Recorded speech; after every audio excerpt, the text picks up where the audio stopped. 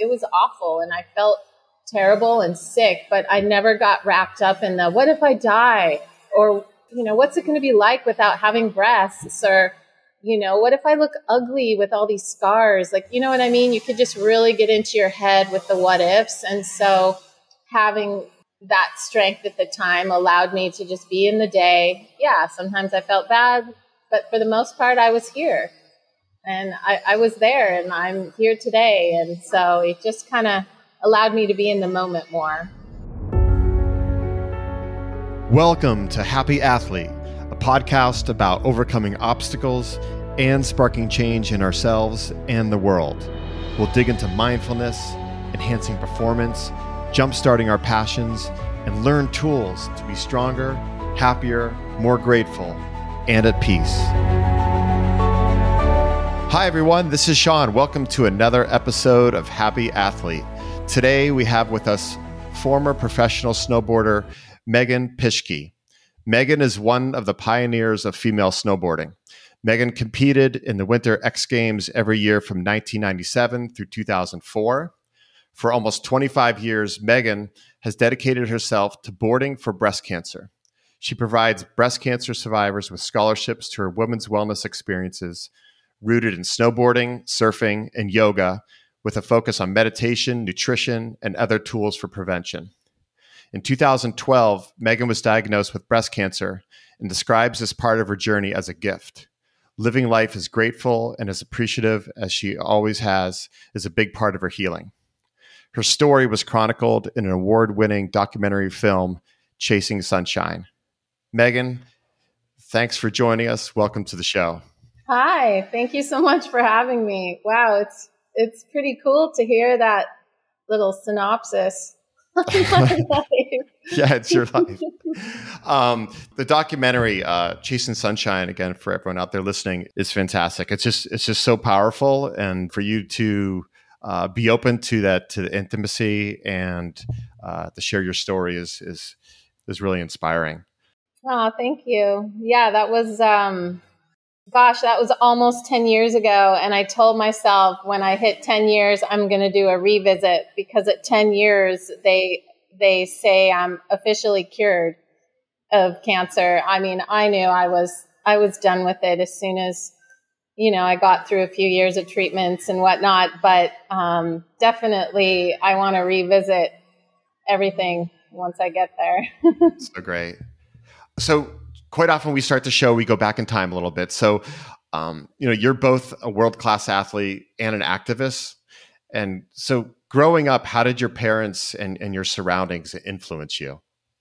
Well, interestingly enough, I had like the super athletic go-getter dad who was ski patrol. He's a firefighter. He was, camping in the mountains all the time and, wanted the kids outside. I remember my sisters and I always getting bundled up for the snow or adventures, right?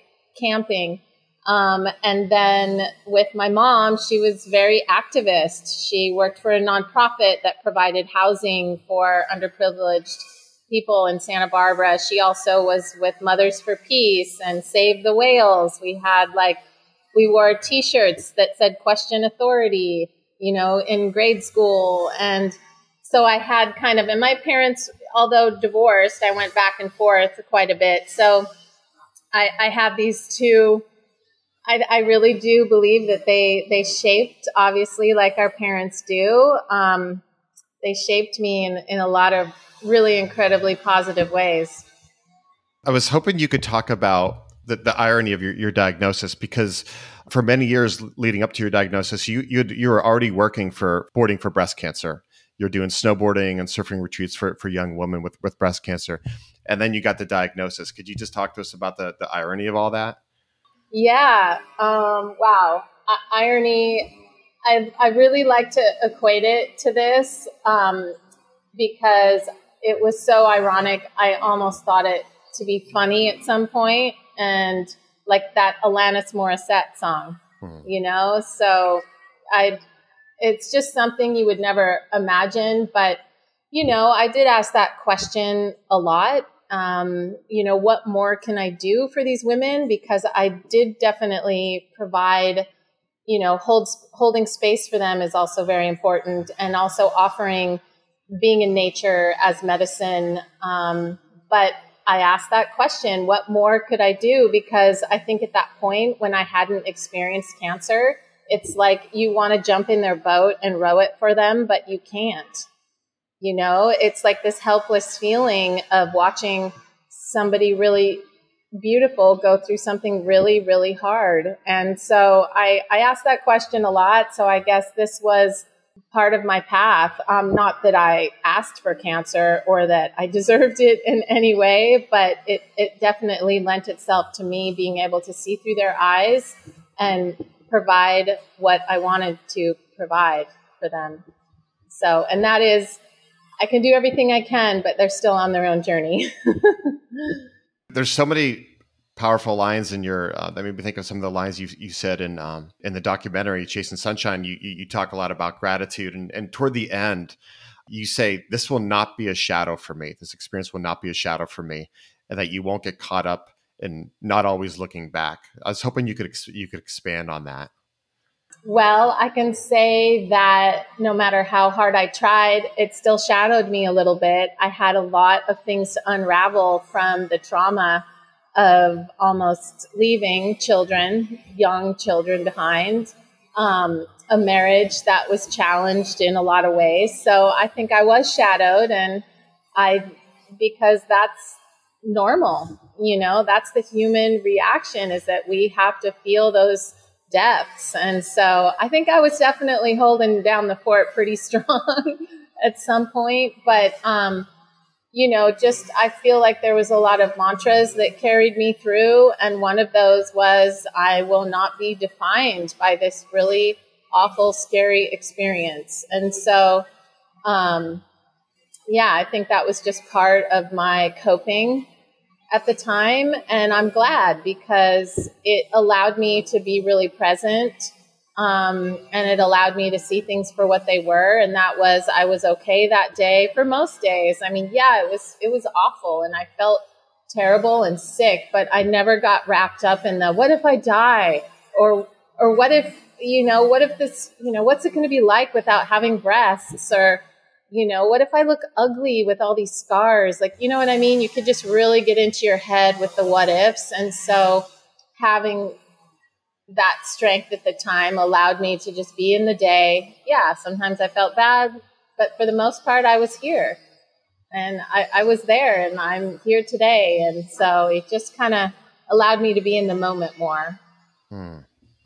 I know that you're really big into yoga and meditation as well, and just all kinds of self-care. How has yoga, meditation, mindfulness, self-care, believing in yourself, all those things that you work with, how has that helped you throughout your journey? Well, tremendously. Yoga and meditation have helped me really beyond words, because it helped me. It's a continue discovering and a continue practice, right? As you know, it's not something that you do and you're like, I'm a new person, right? It's this journey, and it's this unfolding, and it really allows me to get glimpses of who I truly am and who I truly want to be. And it allows me to, have a practice that supports me. Meditation and yoga both, in all their different forms. I like all different kinds of yoga. There's all sorts of names and styles, and it's the teacher that really is going to help take me to my own personal teacher. And so, I mean, it's really, I could go on and on about the ways that this has helped me, but also how that it continues to. It's a support system really into being a human, and into being who we truly desire to be, who we truly are. And it's a great mirror, and it's beautiful work, and it's challenging work. And I guess, does that answer the question? I feel like there are so many great things that I could say. Yes, absolutely, it does. Well, that's a perfect segue, because you just mentioned work, and I know there's some other work that you do. Megan's joining us today from her home in Costa Rica, and she works with Community Carbon Trees, which helps with reforestation and so much more than that. We're recording this show during Earth Week. Tomorrow's Earth Day, so certainly wanted to talk to you about this today. So, hoping you could tell us about your work that you're doing down there with Community Carbon Trees. Well, I would say I don't do a ton of physical work. It's an immense amount of physical work, obviously, tree planting.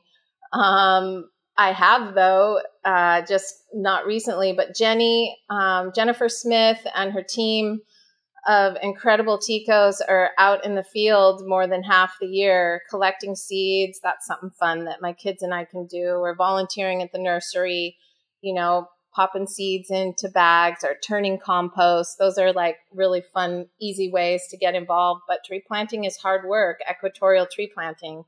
Community Carbon Trees doesn't just, buy land and throw a bunch of seeds in the ground. And they actually are, Jenny's really conscious about teaching these communities and these farmers and these people how to biodiversify, where the water trees are going to be, shade trees, fruit trees, animal trees.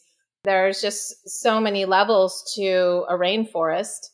And that's the beautiful thing about the work that Jenny does and that she's teaching me and my children, that equatorial tree planting is doing the most work on our planet right now. And it's a really cool thing to watch happen. And, me and my husband, our involvement goes back, nearly 15 years of like, wow, this is happening, right? Like we recycle at home, we ride our bikes as much as we can.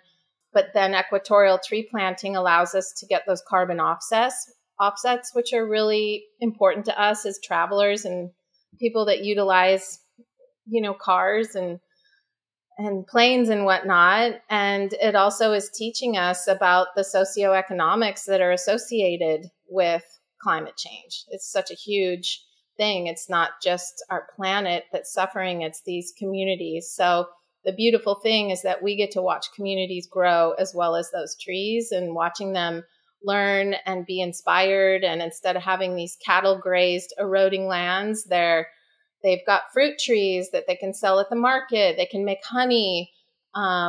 It's a really cool process that Community Carbon Trees has here. And we've got the Amazon and we have Costa Rica, this really unique, the way it's positioned in the world, this being within 6 degrees of the equator, things are happening really super quickly here. So it's a unique place and also considered the second lung of our planet behind the Amazon. So. Yeah, it's such beautiful work that you're involved with, and what Jenny's doing with Community Carbon Trees. What's so nice about it is it's so easy to get caught up in the doom and gloom of climate change, but you can actually see the results of their work that they do. Like they have like before and after pictures on their website and how they work with communities. Like there's like so much positivity in what they're doing. It certainly gives some hope. Yeah, I mean, that's exactly. And that's what I want my kids to know. I mean, we need Greta out there to go and scold and lobby, and we need that. And I really feel like my part is to teach my kids that boots on the ground, it can happen, and it can happen in their lifetime. And I really feel like we've seen my daughter, every time we hike this particular trail, she stands next to this tree and she's like, I planted this tree, right? This is a 5-year-old tree that's now 40 feet tall. Wow. And that's a quick turnaround, but she has this sense of, she identifies with it because she's watched it happen. And so, and my son too, he's planted hundreds of trees in the nursery, and who knows what my children will do in the world, but I feel like it does give them hope, and I feel it gives me a lot of hope too. And that's why I share it. And that's why I love it and appreciate it. How can people learn more about you, your retreats? Because I know you do retreats for snowboarding, but also retreats in Costa Rica, right? Mother-daughter? Yep, the mama-daughter retreats, chasingwaterfallscr.com, as well as Chasing Waterfalls CR on Instagram. And then my personal Instagram, I'm usually sharing everything that I'm up to. Community Carbon Trees Costa Rica has an Instagram page. And Jenny is just, so much information is coming through there. It's interesting. Just take a minute and listen to what her video of her stomping around out there in the trees and in the grasses. And hopefully you'll learn something and be inspired. And Boarding for Breast Cancer is an organization that I'm with full-time as well. It's a nonprofit based out of LA. And B4BC is on Instagram as well. And yeah, it's where we'll be talking about prevention as well as our survivorship programs. So. Well, thank you so much for coming on and taking time and sharing your journey, your story, all the beautiful work you're doing now. And I really appreciate it. Yeah. People can find my Chasing Sunshine film on Absinthe TV. So go to Absinthe TV and you can find it there as well. And yeah, thank you so much for the support and for allowing me to share. It was really great to meet you. Yeah, absolutely. And yeah, the film is fantastic. 27 minutes, right? It's like... Yeah, it's a short documentary. But you learn a lot and you see a lot. Yeah, it's definitely a day-to-day of somebody going through cancer, but nature is my family's medicine. And I hope that it's yours as well. So... Well, thanks again. And everyone out there, thanks so much for listening. And also thank you to Alan, who is our amazing producer. He's from Pretty Easy Podcast. So if you have a podcast, you need some support, or if you're looking to start one, look no further, reach out to Alan, or you can reach out to myself and I'll connect you with Alan. So thanks everyone again for listening, and we will catch up with you soon on the next episode. Have a good one.